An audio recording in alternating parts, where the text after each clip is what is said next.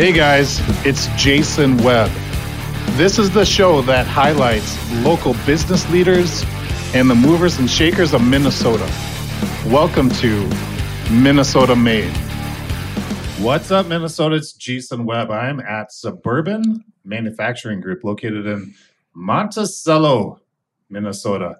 Another great Minnesota-made business. And with me today is Rick Barger. Did I get that right, Rick? Yep, you got it right. Barger, the supply chain manager, and to his left is Chase Marshall, the VP of Sales and Marketing. How you doing, Chase? Doing well, thanks, Jason. Yeah, thanks for joining me. And we went on a tour, and I learned a few things, man. You are a diverse manufacturing company, and I don't know, I kind of see a few buckets of things you guys do. You got the pneumatics, the hydraulics, the textile cloth type area. You got the old school machine shop kind of area. And you guys are full. You just moved in this building 10 years ago. You're looking to expand, to blow out a couple walls, and business is good. So congratulations on that. Rick, I want to start with you. Now, your mom and dad started this company, what was it, back in 1980? Yep, 1980. And what were those early days like that you remember? The early days of, was it called Suburban back then? It was called Suburban Machining and Manufacturing back in the day. Okay. And it was more of just a straight up machine shop, wasn't it? Yep. So what the story goes is that my dad, initially when he was going to college for tool and die making, he wanted to go out and find parts to make.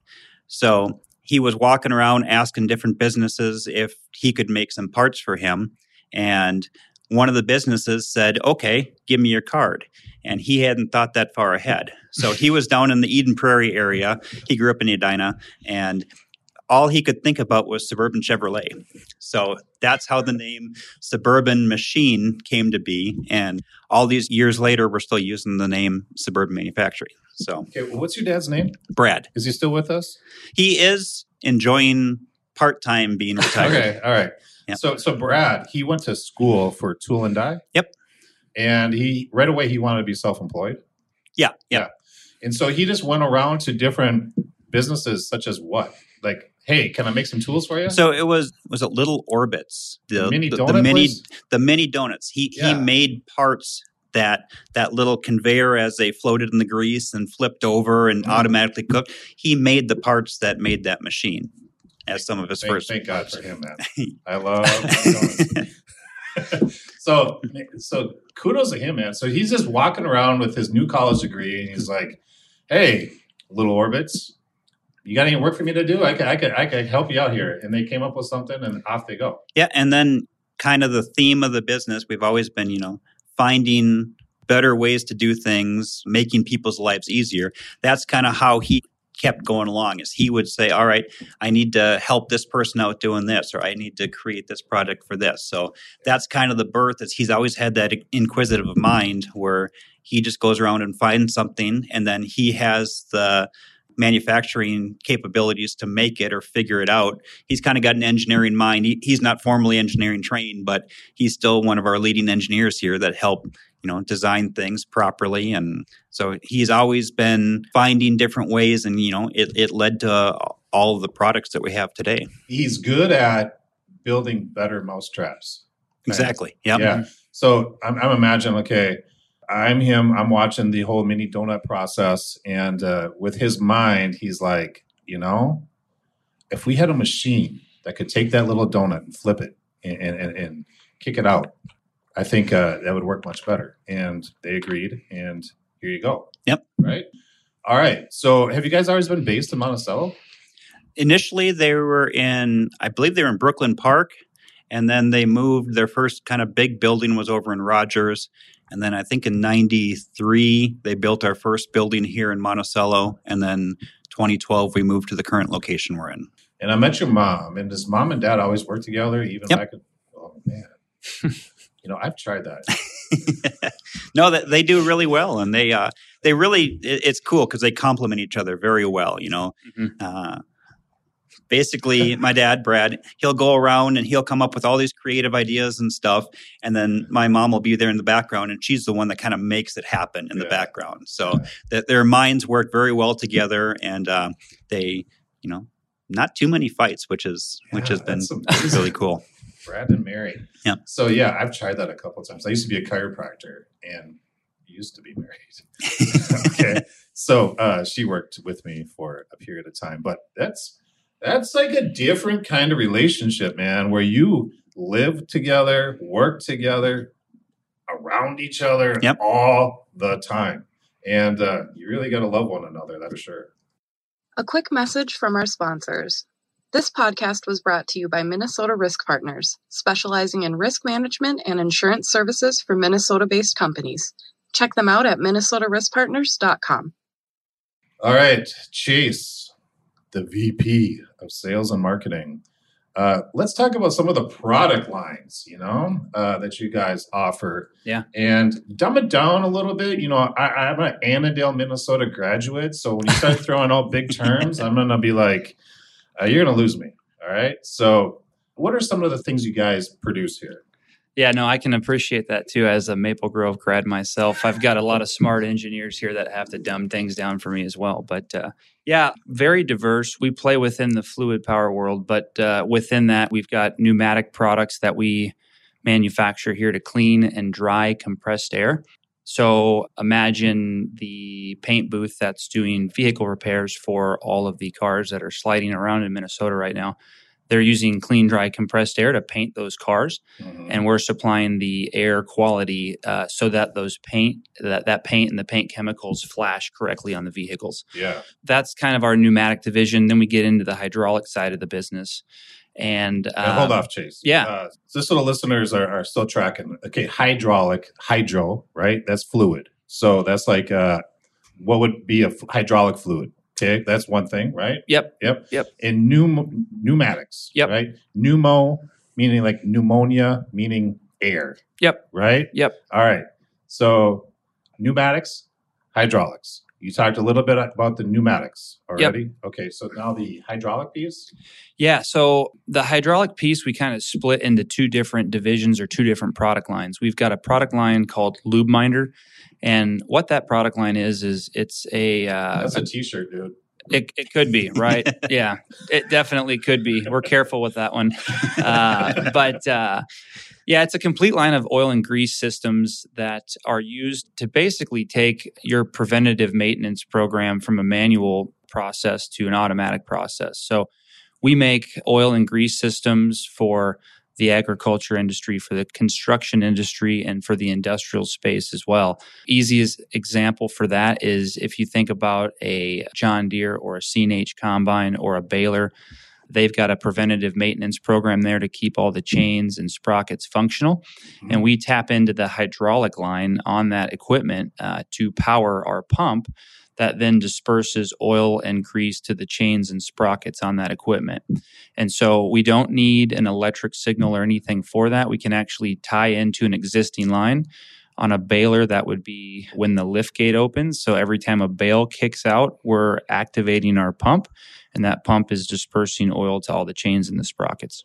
So what was once a manual task thing that somebody had to remember to do, like change the oil in your car, is now automated? Yep, absolutely. Cool. And what we found on equipment like that is that when that equipment fails, it's most often in the most important time of the year. So usually it's harvest period when they're running those machines 5, 6, 7 days a week straight. Yeah. Where that equipment, there's a lot of wear and tear and it fails, and that's when they need it most. So we're able to kind of step in and help prevent that. So can that type of equipment be retrofitted to equipment that's already out there that may not already have it, or is it only available like a new baler? Nope, both. And depending on who we're working with and kind of the route to market, we'll support both sides of it. So there's a lot of OE or factory fit systems, and there's also the aftermarket side that we sell through too. Okay, cool. No, Rick, after Little Orbits gave your dad the thumbs up on the mini donuts, what was the track that was taken to get to the point you are now? I mean, you guys are doing way more than frickin' mini donuts right now, that's for sure. Well, the lube minder that Chase spoke to, that was actually one of the first products that he came up with. And, having the mechanical background, knowing how to machine things, he designed the pump. He was able to manufacture it himself. And then he's one of those gifted individuals that can talk to anybody and, talk their ear off. And, his goal, when a salesperson calls him, is to try to sell that salesperson something. So he likes to play games like that. So he came up with these different products, and then he was also the marketer, and he would go out and he would sell them and get them onto different pieces of equipment, or come up with new ideas on how they would work and for the lube minder itself. It's not just balers and combines. Yeah, it's not just balers and combines. There's a ton of equipment. He went out as far as he designed special brushes to make sure that they lasted, and they cleaned inside of the linkages of the chains to make sure that they lasted even longer. And, improvements like that. The compressed air side, I think that came next. So our brand name is Tsunami. So of our compressed air filters and dryers, our brand name is Tsunami. So how that came along is they were in a factory trying to solve, I can't even remember what the issue was, but they were in a factory trying to solve some issue for some people. And a bunch of people after break started up. It was a giant industrial building. And as soon as they started using the compressed air in their machines, they had tons and tons of water coming out of the lines. And someone made the comment, hey, that's like a tsunami of water coming out. Oh, sure. So that's how the Tsunami name came to be, is they invented a filter that adequately or properly took that water out of the line so that these industrial companies didn't have to worry about it. Now, earlier during the tour, and, I should have known this, but not necessarily. You explained it well. When you have a line of compressed air, and maybe you bring it outside and it's warm inside, or it has to get dragged through the snow, or for whatever reason, maybe there's temperature variations throughout the shop area. Anytime the temperature shifts, that airline can be affected, or is affected, I guess, with condensation. And then that condensation in the airline, when that forms, wherever that air is going, probably shouldn't have any kind of water on it, right? It should just be, strictly air. So you guys manufacture a product that removes that condensation from the airline, dries the air, purifies the air, filters it, what have you. I guess I see it as it increases the longevity of whatever tool is connected to that airline. Is that correct? Yep. Yeah, that's kind of the main difference. Filters remove physical water, physical oil, things like that. Dryers remove water vapor from the air. So you can think, at the news, they tell you what the dew point is at night. Dew point is once the air gets down to that temperature, the vapor in the air starts condensing out and becoming liquid water. So that's why in the summertime, it gets down to the dew point at night and you get dew on the grass. You're starting to sound like a weather guy. Starting to. So that's the same things happen in compressed airlines. So that's the dryers are a very high end. They take everything out to make sure that you have clean air. Filters just remove what's already existing, liquid oils, condensate in the airlines. I don't remember. Were we on the air when we were talking about his background going to college at St. Cloud State? Mm-hmm. Okay. Mm-hmm. I'm getting old. I'm having this. I don't remember if that was on air or off air. Oh no, that was off air. It was off air. Okay, so you got. So this wasn't always your plan. No, this was not. This wasn't your dream as a little boy to come work for the family company. You had other aspirations. I did. And what were those? So growing up, I always worked here. My very first promotion was from cleaning the toilets to being able to mop the floors. Yeah. So I've kind of worked my way up. And the entire time I was growing up, I always had this dream of becoming a meteorologist. I don't know why, but that's, saw Dave Dahl, all the people on the news at night and like, yeah, that's cool. I want to do that. So I actually started going to college and I went for 3 years for meteorology up in St. Cloud and finally, I don't know if I came to my senses or what, but I decided, no, that's not the way that I wanted to go. Yeah, that was meteorology department at St. Cloud is in the basement of the building with no windows. So you don't even get to look outside to see if you're right. So, but now the weather was serious business when I was a kid growing up in my house. My dad would usually watch like I think it's Channel 5 news, 6 o'clock news. Yep. And if I was making noise or if the dogs were making noise, my mom was talking, it's always, shh, weather's on. So we all had to like complete silence for the next 5-10 minutes for the weather guy to listen to Dave Dahl. Yep. Right? Yeah. So was it your house similar? Or? Nope. Yep. Very similar. Yep. Especially in the summertime when you had storms coming or something, you wanted to know exactly what was going on. Yep. So your Dave Dahl weatherman dreams kind of came to an end. You just do it to your own realization. I think what really hit me was I started realizing, I had to stop working here and find a job in the field. And just something deep down was like, I just don't want to do that. And and finally I realized it's like, no, I would much rather, I've got kind of a mechanical mind, so I switched to engineering, and I find that I enjoy the problem solving and all the issues, and I really enjoy, being a part of the business, helping it grow and coming up with new things. So I found that's really my true path. Yeah. And you got 2 other siblings, one of which works here also. Yep. Is that right? Yep. So my brother, Robbie, he works here. He works out in the shipping area. He helps drive the truck and stuff. And sister Lori, she's helped out a little bit, but she's actually working for ExxonMobil right now. She's managing their website. So she's doing really well for herself. Okay. Yep. Right. That's good. Chase, have you ever always been in sales? And, when you got hired here, it sounds like Rick's dad over here was quite the sales guy. Did he put you through his own sales training course?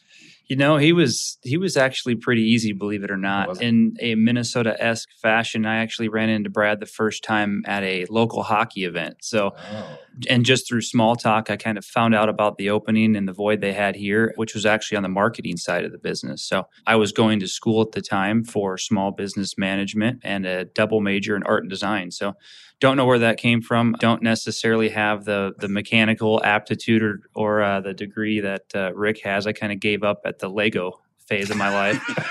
But me too, man. Yeah, no, something always intrigued me about marketing and the bigger aspects of marketing. I guess you could say the design side of marketing in terms of how you go to market, how you structure a business, how you create competitive advantages, and got in with Suburban after the interview process 9.5 years ago, and the rest is history. Now, one big advantage I think you guys have as a company is the fact that not only do you do contract work for other people, but you have your own product line.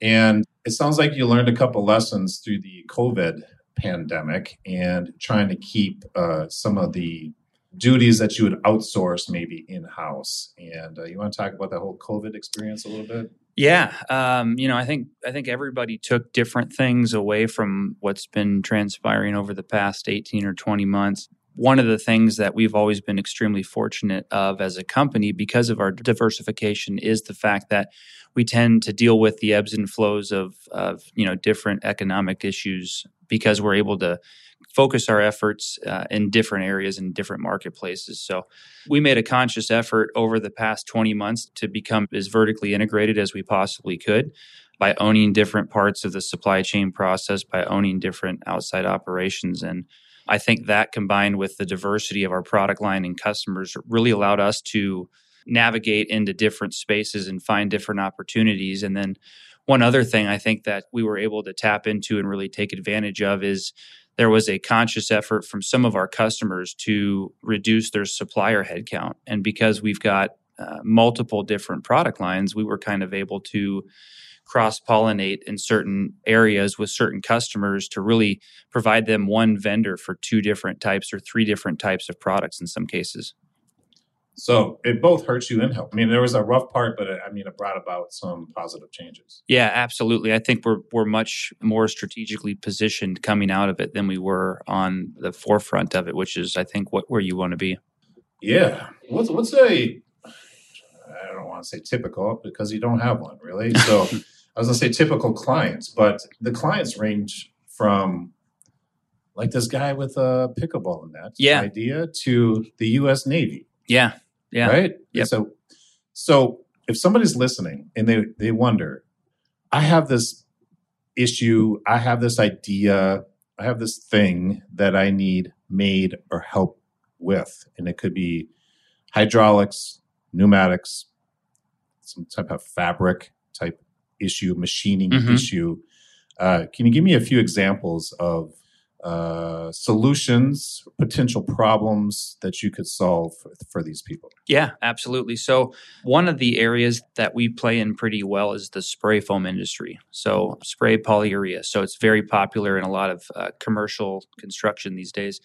So here in the state of Minnesota, the great state of Minnesota, we're sitting at like 15 degrees today, right? So truck pulls up to your residence, you're getting your walls or you're finishing your basement. So they're coming in and spray the walls.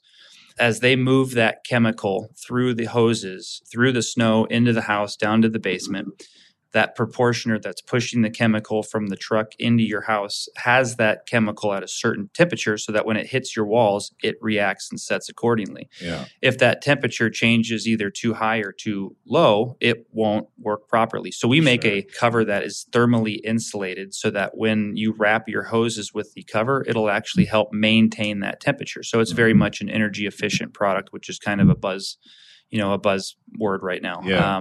And what's really cool and unique about the spray foam market, and this is something that is very strategic of us and allows us to kind of recognize some of the efficiencies as a company and some of our strategic advantages, is that within that marketplace, you also are using air to push that chemical through the hoses. So we're actually able in that space to kind of cross-pollinate our different product lines. So we're able to go in, whether it's with the OEMs that are building these trucks or the distributors that are getting product to market, and kind of get in with the path of least resistance, which with whatever product line they feel the immediate need is, and then come in at some point with that brand equity that we've already established and bring in another product line to solve a different problem. Yeah. And so that hose covering, you also said earlier that on all the garbage trucks that have that articulating arm that comes out and grabs the garbage and flips it into the truck, there's hydraulic hoses that are attached to that arm to make it operate.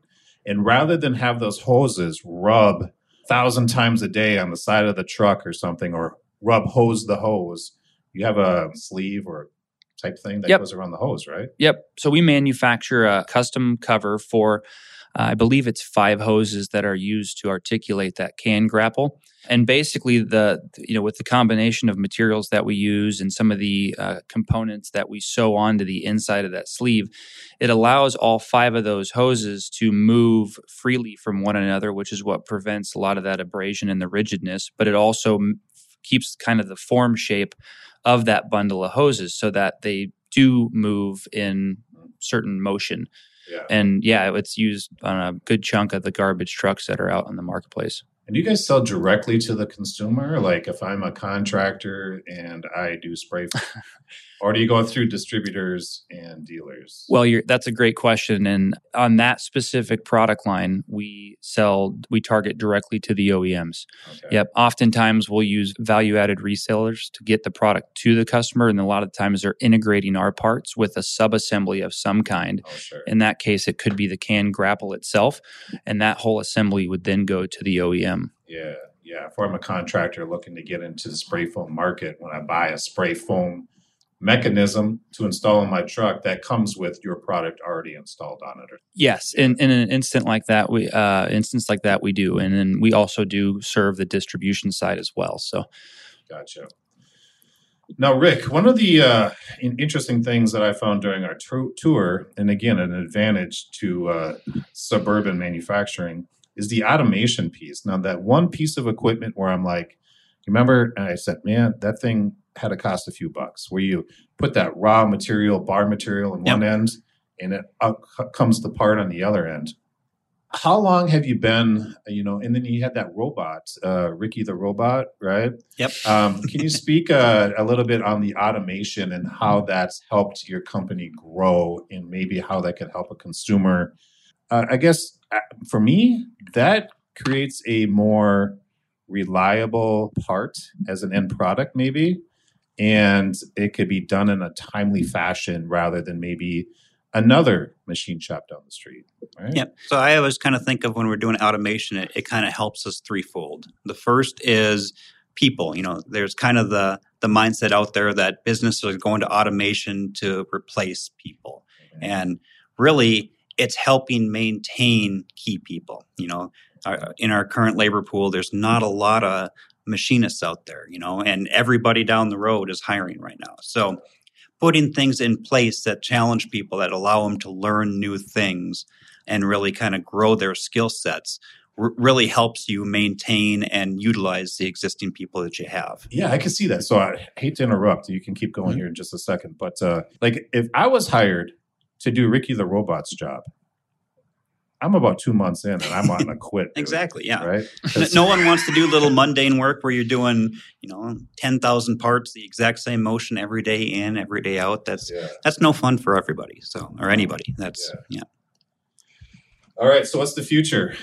Future's bright, it sounds like. Like I said, you're expanding, you're blowing out a couple walls. Are you getting into any new product lines? Or I don't know, who wants to take this? This might be a good question for both of you. Chase, you want to start with this one? So we've kind of got a new process in place for product development. We've got new people involved in that with different accountabilities. And so we try to have kind of an ongoing ideation meeting. But one of the beauties of being a manufacturer that takes on a lot of custom work too is we do have a lot of organic innovation. So we get a lot of our ideas from the outside, from our customers, from some of our distributors, and we're able to take those, and with kind of that two-way communication and dialogue and the presence that we have online, we're able to get a lot of feedback from the marketplace too, even from the end users, to improve things that are faulty right now or that prevent somebody from doing their job. So yeah, we've got a lot of new products kind of on the docket right now being evaluated. We're looking to expand our compressed air line, both in terms of size and capacity. So there's a lot of, I'd say 4 or 5 new parts coming out on the compressed air side of our business in the next year. And then a couple kind of unique outside of the box things that we're working on for the textile side, and a brand new grease pump as well that should hit the market some point in June. That'll be kind of transformative for that division. Really cool new piece of technology there too. All right, Rick, on the operations production side of things, is there anything hovering on the future that you want to speak about? The fact that we're always looking to, add more automation, add faster equipment type things like. And are you hiring on the machine side? We are currently hiring on the machine side. Yeah. So if anyone's out there looking for a job, absolutely give us a call. But we've got a really good leadership team here, which is really exciting. And what I really like is that Chase has done a great job, especially with his team, of putting a sales strategy together that is really taking foot. And there's a lot of new and exciting products here. And I know Chase and myself and most people that work here right now enjoy coming here. They enjoy coming to work. We've got a great atmosphere. They enjoy the new products we're coming up with, the input that everybody's able to give in. I really think the future is looking really bright right now, and I think we're on the right track. So, yeah, I had that impression when I pulled in here, trying to find a parking spot. I mean, you got a big parking lot, but that sucker's full. Mm-hmm. I'm parked out in the hayfield, man. And I believe that's got to expand too, right? Yep. We're going to add on to the parking lot as well. Yeah. Good idea. Well, did I miss anything? You guys want to bring anything up before I bring it to a close here? And I'll throw out the website here. But you guys do a lot of things. You do a lot of different things here. And would you categorize yourself, if you looked up like the industry class for Suburban manufacturing? You're not a plastics manufacturing. You do some machine shop stuff.